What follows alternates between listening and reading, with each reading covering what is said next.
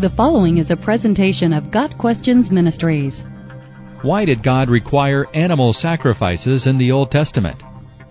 God required animal sacrifices to provide temporary forgiveness of sins and to foreshadow the perfect and complete sacrifice of Jesus Christ. Leviticus 4, verse 35. Animal sacrifice is an important theme found throughout Scripture, because without the shedding of blood there is no forgiveness. Hebrews 9, verse 22. When Adam and Eve sinned, animals were killed by God to provide clothing for them. Genesis 3, verse 21. Cain and Abel brought sacrifices to the Lord. Cain's was unacceptable because he brought fruit, while Abel's was acceptable because it was the firstborn of his flock. Genesis 4, verses 4 and 5. After the flood receded, Noah sacrificed animals to God. Genesis 8, verses 20 and 21. God commanded the nation of Israel to perform numerous sacrifices according to certain procedures prescribed by God. First, the animal had to be spotless. Second, the person offering the sacrifice had to identify with the animal. Third, the person offering the animal had to inflict death upon it. When done in faith, this sacrifice provided forgiveness of sins. Another sacrifice, called for on the Day of Atonement, described in Leviticus 16, demonstrates forgiveness and the removal of sin.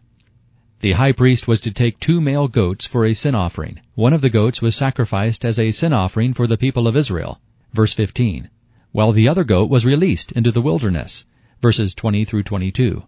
The sin offering provided forgiveness, while the other goat provided the removal of sin. Why then do we no longer offer animal sacrifices today? Animal sacrifices have ended because Jesus Christ was the ultimate and perfect sacrifice. John the Baptist recognized this when he saw Jesus coming to be baptized, and he said, "Look, the Lamb of God, who takes away the sin of the world." John 1, verse 29.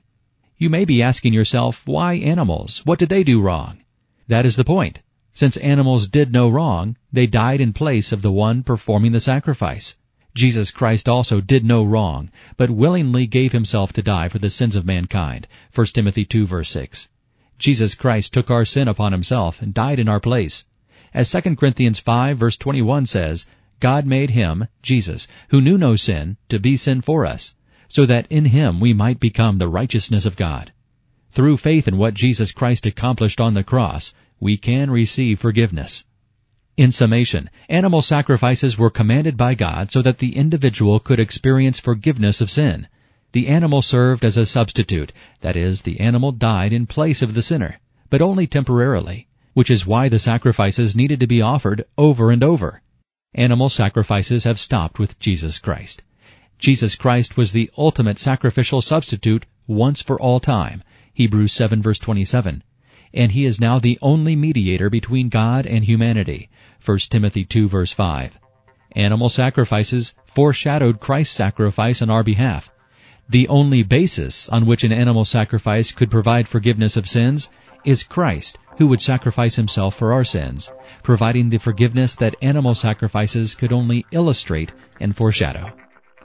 Got Questions Ministries seeks to glorify the Lord Jesus Christ by providing biblical answers to today's questions. Online at gotquestions.org.